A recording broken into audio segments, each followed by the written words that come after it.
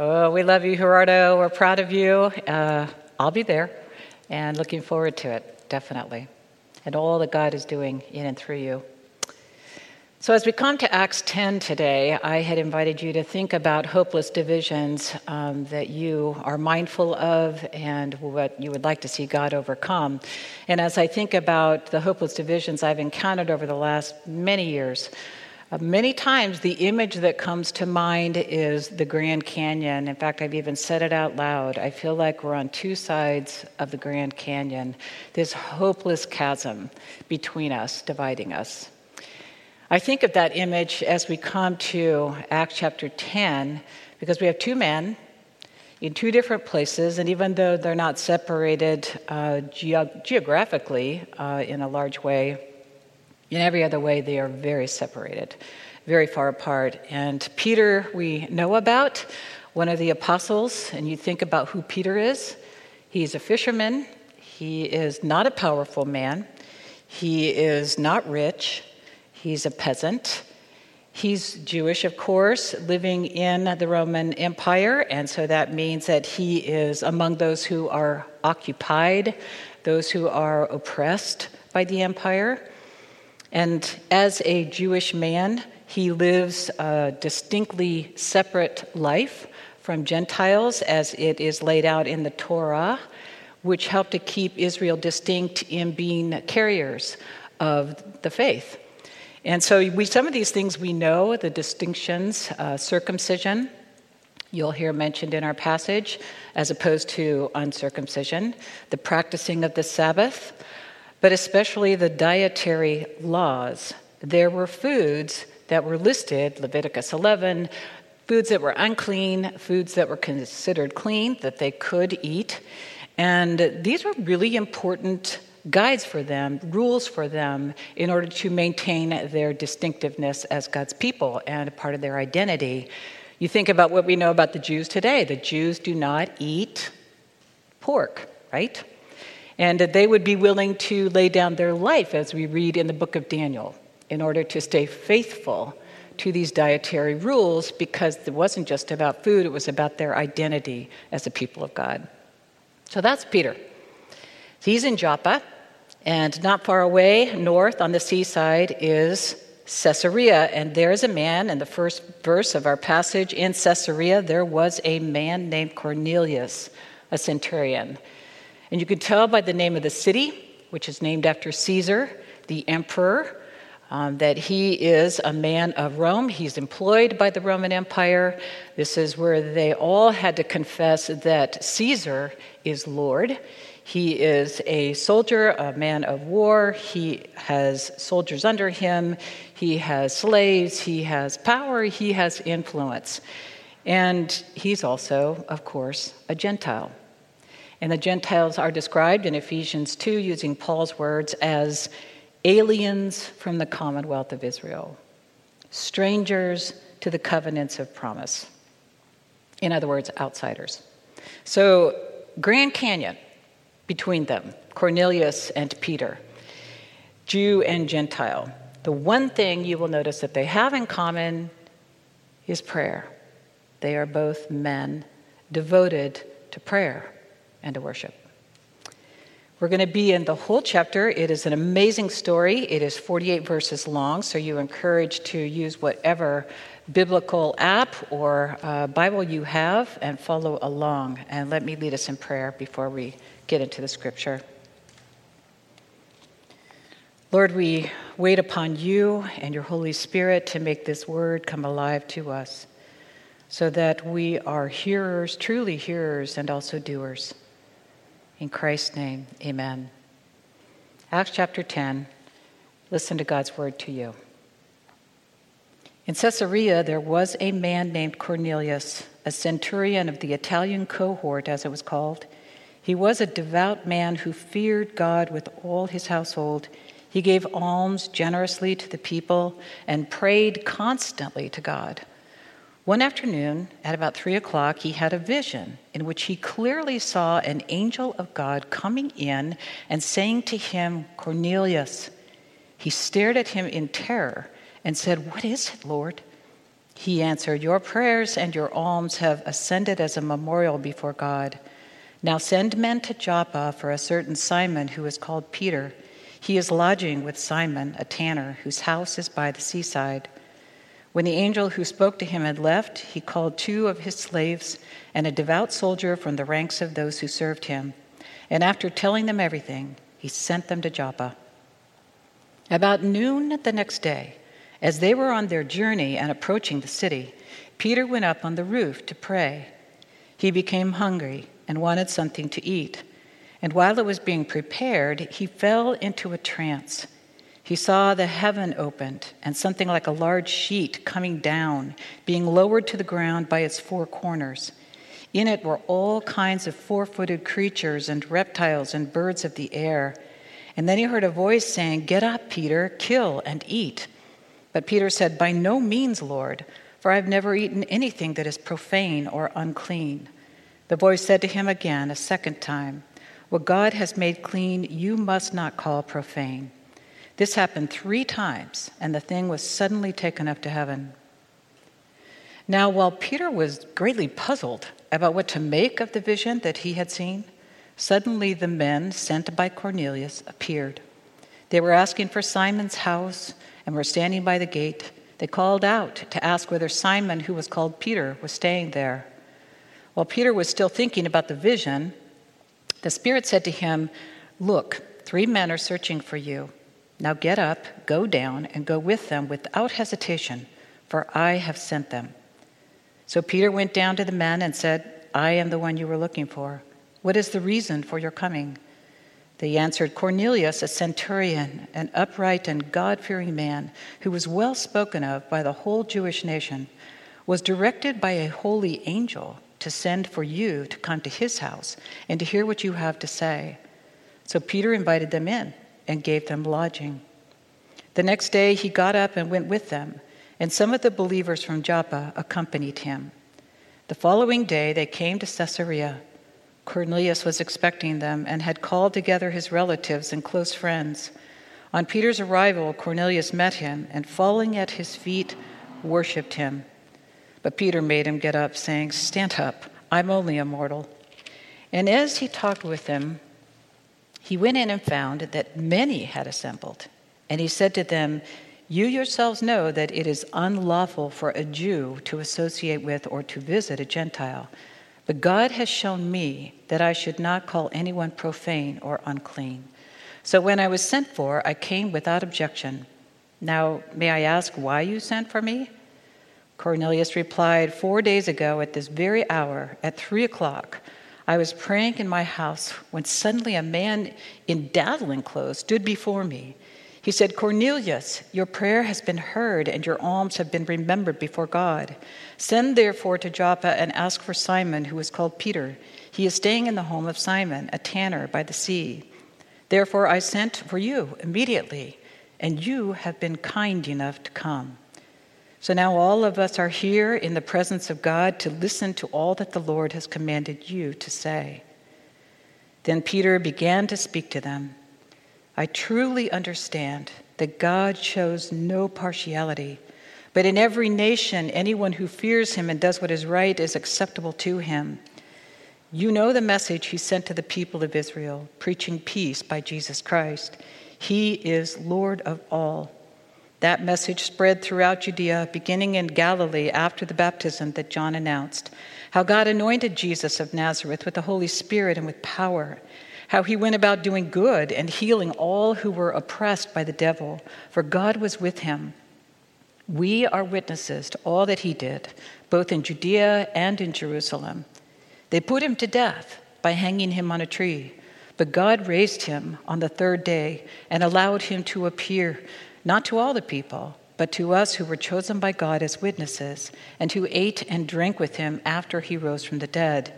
He commanded us to preach to the people and to testify that he is the one ordained by God as judge of the living and the dead. All the prophets testify about him, that everyone who believes in him receives forgiveness of sins through his name." While Peter was still speaking, the Holy Spirit fell upon all who heard the word. The circumcised believers who had come with Peter were astounded that the gift of the Holy Spirit had been poured out even on the Gentiles, for they heard them speaking in tongues and extolling God. Then Peter said, "Can anyone withhold the water for baptizing these people who've received the Holy Spirit just as we have?" So he ordered them to be baptized in the name of Jesus Christ. And then they invited him to stay for several days. This is the gift of God's word. Thanks be to God. It's just mind-blowing the lengths that God goes to in order to bring together these two men representing two very separate people groups, the Jews and the Gentiles. I mean, he gives Cornelius an angel visitation. He gives Peter a vision.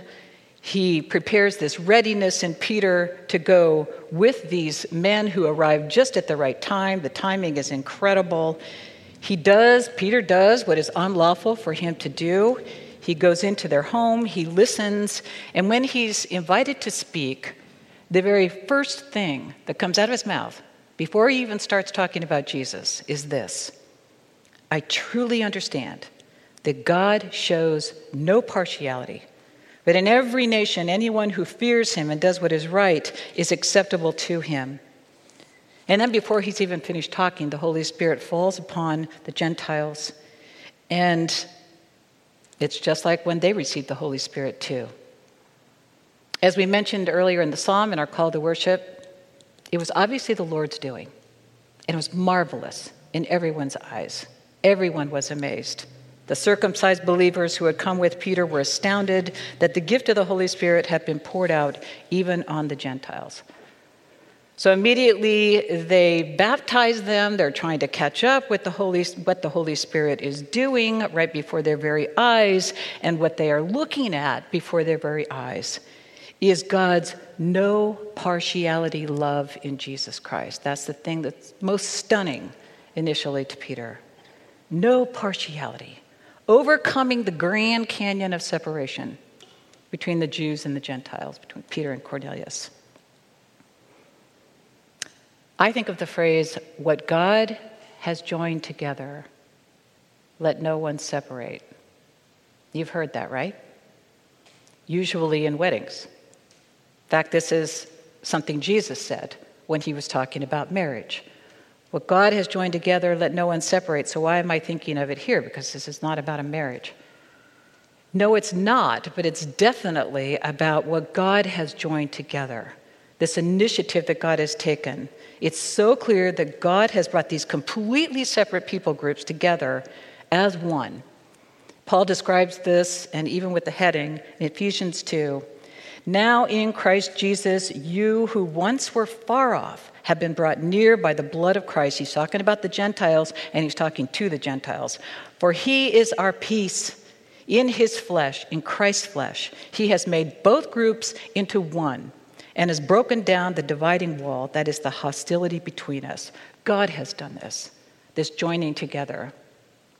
And yet, even though God has done this joining together, showing no partiality in Jesus Christ, it's always our temptation to show partiality.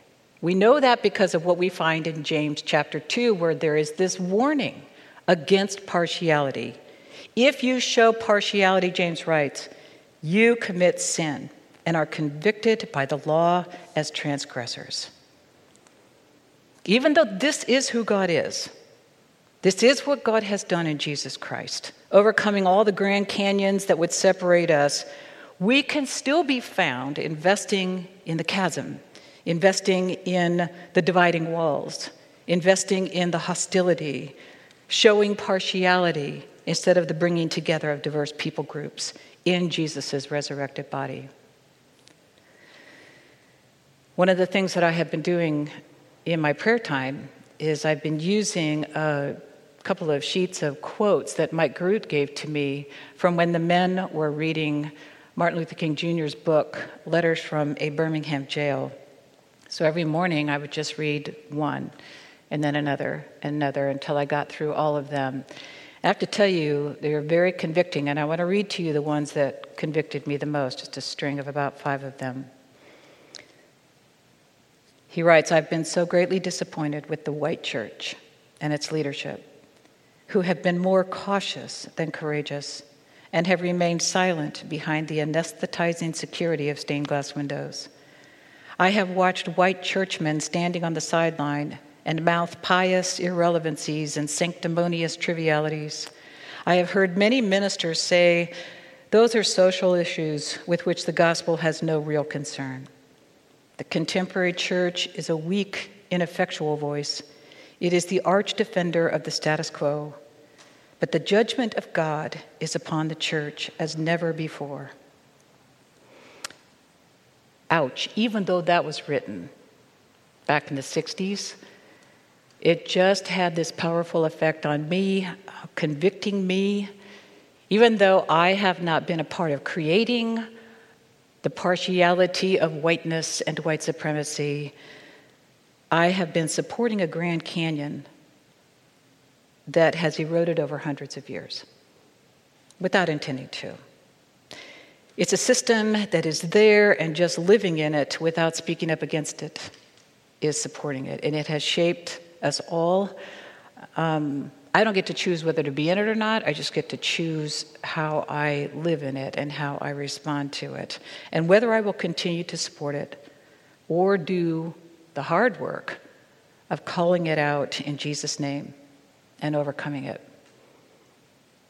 I want to talk about the sheet in this story, because the sheet that comes down in this vision when Peter falls into that trance is significant. Peter saw the animals that were inside that sheet. He refused to kill and eat because they were unclean, saying, "By no means, Lord, I have never eaten anything that's profane or unclean." 3 times this happened. And then Peter was told, "What God has made clean, you must not call profane." 3 times. Very significant vision. And later we see that when Peter is given the opportunity to speak to Cornelius and to recount that vision, he understands what that vision is about. It's not about eating food. It's about animals representing people, peoples, cultures around the world. I truly understand that God shows no partiality, but in every nation, anyone who fears him and does what is right is acceptable to him. You know, if we dig back and excavate this Grand Canyon, and we go all the way back to the colonizing of Africa by Europeans, it was usually accompanied by forcing them to give up their indigenous ways and to become more European in their ways, or perhaps totally European. And usually that meant stripping them of their close relationship with the land and with the animals. I remember when I had the chance to visit Kenya, visit the work of Village Enterprise, we went to see a Maasai community. And the Maasai, they build their whole community, it's encircled as really a cow pen. The cows are inside, and the dung and the flies, it's all inside. And though to us it may look very uncivilized, this is their way of life. This is the way that they live day to day in very close relationship with the animals, with the cows in particular. So animals represent people groups in this sheet. The sheet was symbolic. I truly understand, Peter said, that God shows no partiality. And yet, when we are really honest, we acknowledge that this country was built on a colonizing partiality, and the devastating thing is that it was the church, the 15th century church and the decrees of the church that were at the center of sanctioning this colonizing and the human trafficking of African bodies that went with it. And then, in order to justify this abhorrent practice, Christian leaders at the time began pursuing race science to prove how blacks were inferior to whites. And this Grand Canyon of white supremacy became more solidified. Robin DiAngelo, in her book White Fragility, she points out how this Grand Canyon of solidified partiality, solidified white supremacy, is invisible to whites. It's like the great accomplishment of white supremacy, similar to, it's like the devil, the great accomplishment of the devil is to convince us there is no devil. The great accomplishment of whiteness is to convince us that there is no system called whiteness. But it may be invisible to blacks. I mean, not to blacks, to whites. It's not to blacks and to people of color who experience it every single day. Last month, Reverend Kamal Hassan from Richmond, a friend of this church, African American, he led the Presbytery's vigil, the Juneteenth vigil. And it was so powerful to hear this man say very, very slowly, "We can't breathe." The vigil included remembering the names of those who had been killed and naming them over 9 minutes, almost 9 minutes, same way that George Floyd, same timing of George Floyd being killed. But then the truly powerful part too was having the chance to hear, he opened it up for people of color to share their own stories, if they wanted to.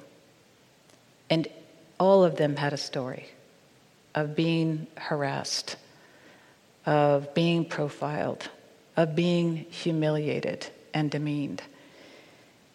Whites were encouraged to listen, just as Peter went to that place, and the first thing he did was listen. What was the Holy Spirit doing here? And then encouraged to do something, to participate in their 21-day racial equity challenge, and then to regather and talk about what the Spirit of God is leading us to do.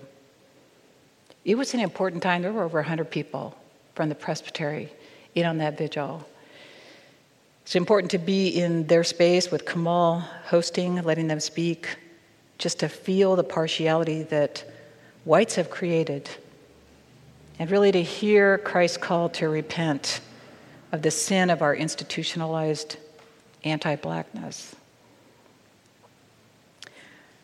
Probably like you, there's all kinds of things that have been circulated and posted, and I've been listening, reading a lot, and listening to certain videos. And one of the most moving was about 5 minutes long. It was Van Jones. He is a news commentator on television, African American. He was asked to reflect. This was about a week after George Floyd had been killed.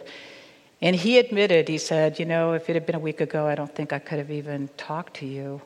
He said, there have been lynchings for hundreds of years, but this really broke us. This really broke the black community. Just this watching 1 minute, 2 minutes, 3 minutes, 4 minutes of him crying out to his mother for his life, the people around crying out. And he said, even though videos have been around for almost 7 years now, this particular video grabbed the attention of the world on their smartphones. About 1 billion people watched without being able to explain away, well, the police are always in a difficult situation and they have to do this last minute stuff. No. He said it was like it shoved a piece of glass into the eyeball of everybody on this planet, and they couldn't sleep, they couldn't rest, even knowing about it. And he just noticed how something is happening. He called it a miracle. Something is happening, how 20, 30, 40 million white people are coming to the conclusion that racism really is real, more real than I thought. Coming to the conclusion that there's something wrong with our justice system, it's more broken than I knew. What can I do about it? He said, as an African American man, this is all I've ever wanted. Just an acknowledgement that this is happening. And then at the end of this video, he said, we are in some awakening, some great awakening. Much more is possible than we dared to hope for. And at this point, he gets choked up. Somebody killed a black man, and everybody cares. It's a miracle. This has never happened before. It's never happened before. Somebody killed a black man, and everybody cares. I just wish my parents were alive to see this. Could this miracle have anything to do with the story of Peter and Cornelius? Could this miracle he's talking about have anything to do with the story of Jesus Christ breaking down every dividing wall of hostility? Could this miracle that he's mentioning have anything to do with the unfolding story that we see in the book of Acts, moving out, overcoming all the Grand Canyon barriers to the no partiality love of God? Yes, it does. Yes, it does. And it's true that we can still be found investing in the chasm instead of what God has joined together. And friends, if we do nothing to address systemic racism in this country, we will be doing just that, investing in the chasm, and it will continue to be a grievous sin. But this story reveals the lengths of God's no partiality love, where it will go, where it will take us, how it will continue to rise up and amaze us, how God's no partiality love fulfilled in Jesus Christ will give us strength, will lead us, will give us courage to lay aside our whiteness and to go into uncomfortable situations like Peter, to listen like Peter did, and to participate in the shared baptism of all God's people, all tongues, all cultures, all languages, so that what God has joined together as one, we will never treat as separate. Let's pray. Oh God, we pray for that. We pray for your Holy Spirit to fill us, that we will be people of the miracle, people of your miracle, overcoming all dividing walls of hostility in your death and resurrection in Jesus Christ. We praise you for your power. We praise you for your love. We praise you for your eyes and how you see us, all of us treasured. And so, Lord, we ask that we would be open like Peter was, prayerful, ready to live out the miracle of your overcoming love. Amen.